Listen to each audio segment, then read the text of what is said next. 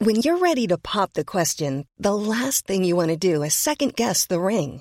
At BlueNile.com, you can design a one-of-a-kind ring with the ease and convenience of shopping online. Choose your diamond and setting. When you find the one, you'll get it delivered right to your door. Go to BlueNile.com and use promo code LISTEN to get $50 off your purchase of $500 or more. That's code LISTEN at BlueNile.com for $50 off your purchase. BlueNile.com, code LISTEN.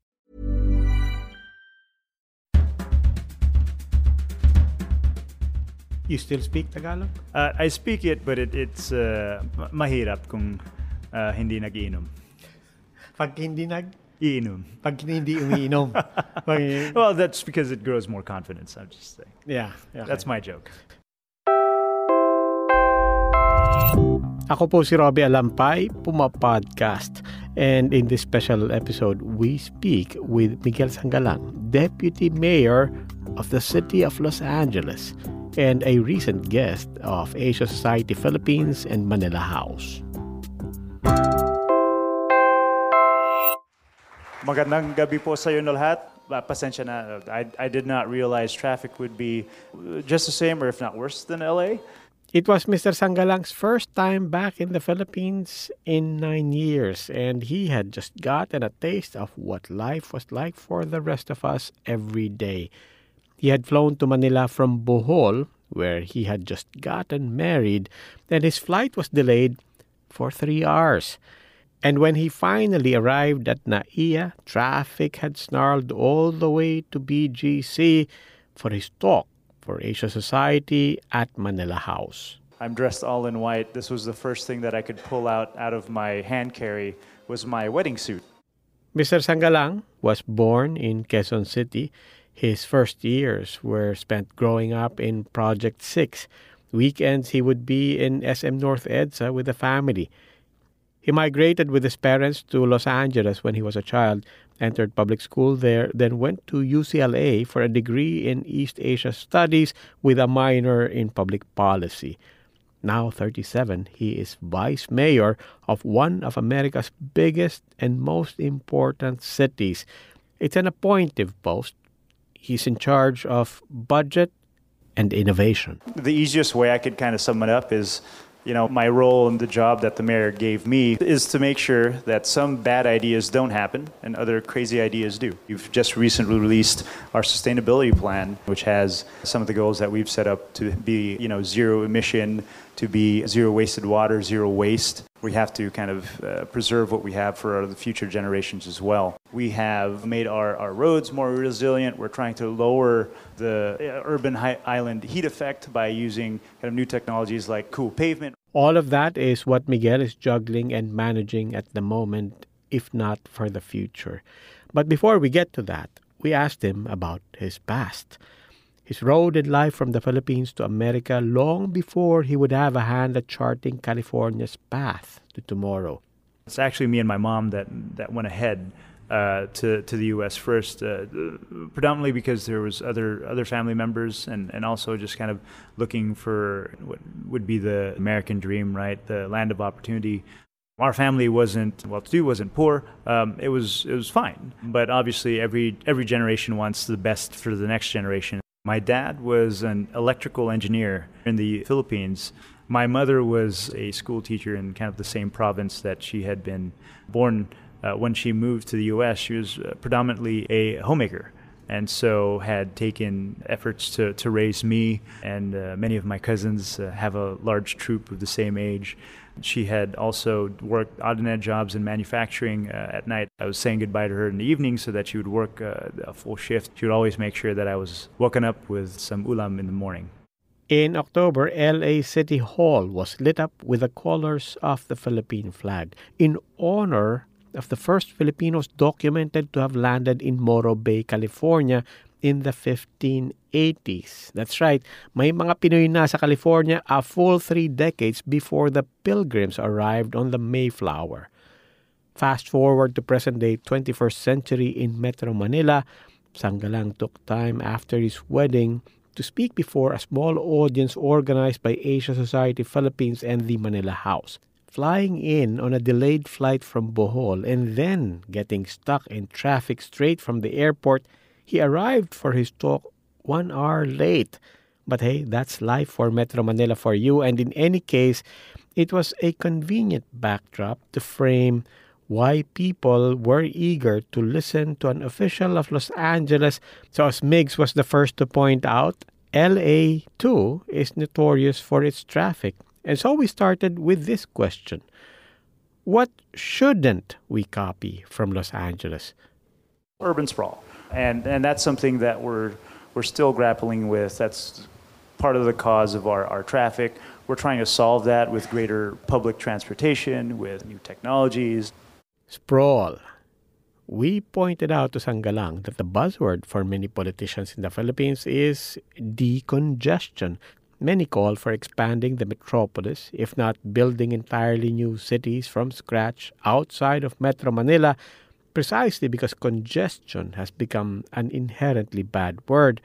And also, it has become antithetical to building cities vertically, which is essentially accommodating more people on less land. In other words, we said, one can see that the more popular call to decongest is more consistent with encouraging the sprawl Sanggalang says we should avoid. We shouldn't be afraid of density. Housing is a big issue. There was an ideal of what the California lifestyle would be. A lot of that hope, the aspirations, the investment of having your own kind of single-family home. But I think that could be achieved in many different ways so long as you keep an actual open mindset, right? There's nothing wrong with density, with multi-generational housing, many of which are characteristics that Manila and Filipinos do on a regular basis. I'm very happy that we had multiple generations right now to take care of the baby while we had our wedding, right? So avoid sprawl, embrace density. When you try to build and fit more into less space, the challenge is great, but the opportunity for creativity and innovation is greatest. So is the opportunity for efficiency. Beyond traffic, for example, what would be the challenges and opportunities for housing? Part of the issue is that the lines of the city were already drawn. So dealing with that, there's aspects of zoning that we're obviously looking at in the state of California. We're basically then allowed to build not only your primary residence, but duplexes and triplexes, which will cause greater housing and more density and more localized kind of infrastructure. Mayor has set up different policy goals for housing where we have 100,000 housing units. But in addition to that, I think one of the more transformative things is that we have had adaptive reuse where we had old buildings that we've been able to use for new purposes.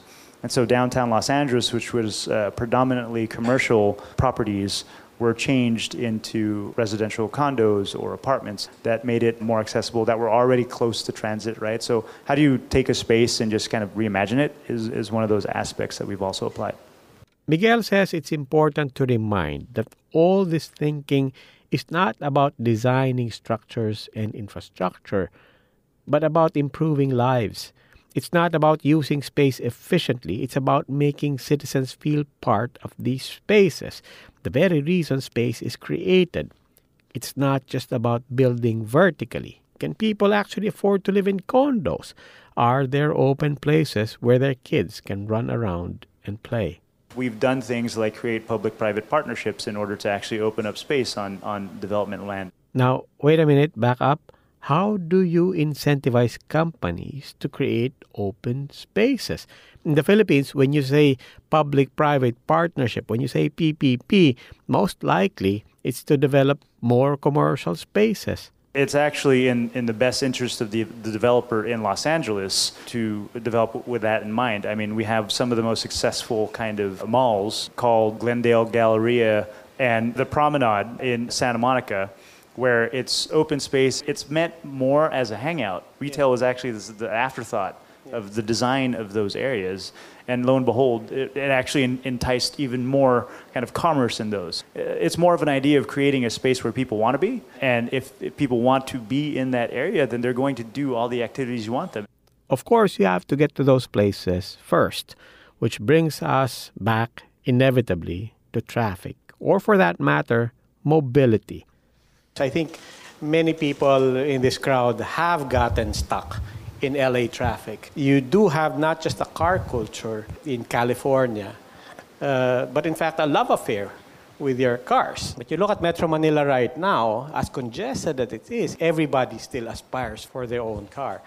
How do we communicate to people that we understand your suffering, and as impatient and as frustrated as you are that our government has not yet brought the mass transit, the alternative still is not for everybody to go out and buy a car. Public transportation is still the best, most efficient way to move people. The citizenry had actually voted to tax themselves and build new railway systems. But yes, you're right that the infrastructure to create that will be, it's years in the making, and something that then people have to wait for. The kind of hope and dream is to have cars then that can follow just inches away or centimeters away from each other, so that we can pack more on the grid that we actually have. Yeah. We have Elon Musk, who's trying to drill tunnels in Los Angeles so that we can kind of go, from one point of Los Angeles to essentially where it's West LA. The thing that I kind of wish that I had over there in LA, and it's in the Philippines, the whole logistics and delivery, trying to get it to your home, that kind of general convenience and logistical aspect of everyday living that I think is far more interesting in countries other than the US. That has its own issues. Because then you have delivery trucks or motorcycles that are then congesting the roadways and what have you. But I think that's the kind of level, if we're becoming more and more efficient, if people are wanting to do more and more things, either because they're being more productive or recreational uses, then we're going to have to figure out how do we solve everyday kind of challenges. Deputy Mayor Miguel Sangalang, maraming salamat. Maligayang bagong taon and congratulations. Maraming salamat po.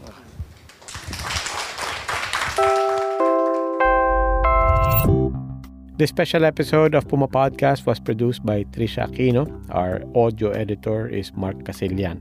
Special thanks to Asia Society Philippines and Manila House. Ako po si Robbie Alampay, Puma Podcast. Subscribe to Puma Podcast on Spotify, Apple Podcast, Google Podcast, Anchor, Stitcher, or wherever you get your podcast. If you like this episode, please share it with a friend. Maraming salamat po.